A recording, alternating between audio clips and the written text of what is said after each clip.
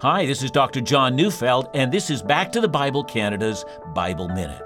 Romans 14:10-12 says, "Why do you pass judgment on your brother? Or you, why do you despise your brother? For we will all stand before the judgment seat of God. For it is written, 'As I live, says the Lord, every knee shall bow to me, and every tongue shall confess to God. So then each of us will give an account of himself to God.'"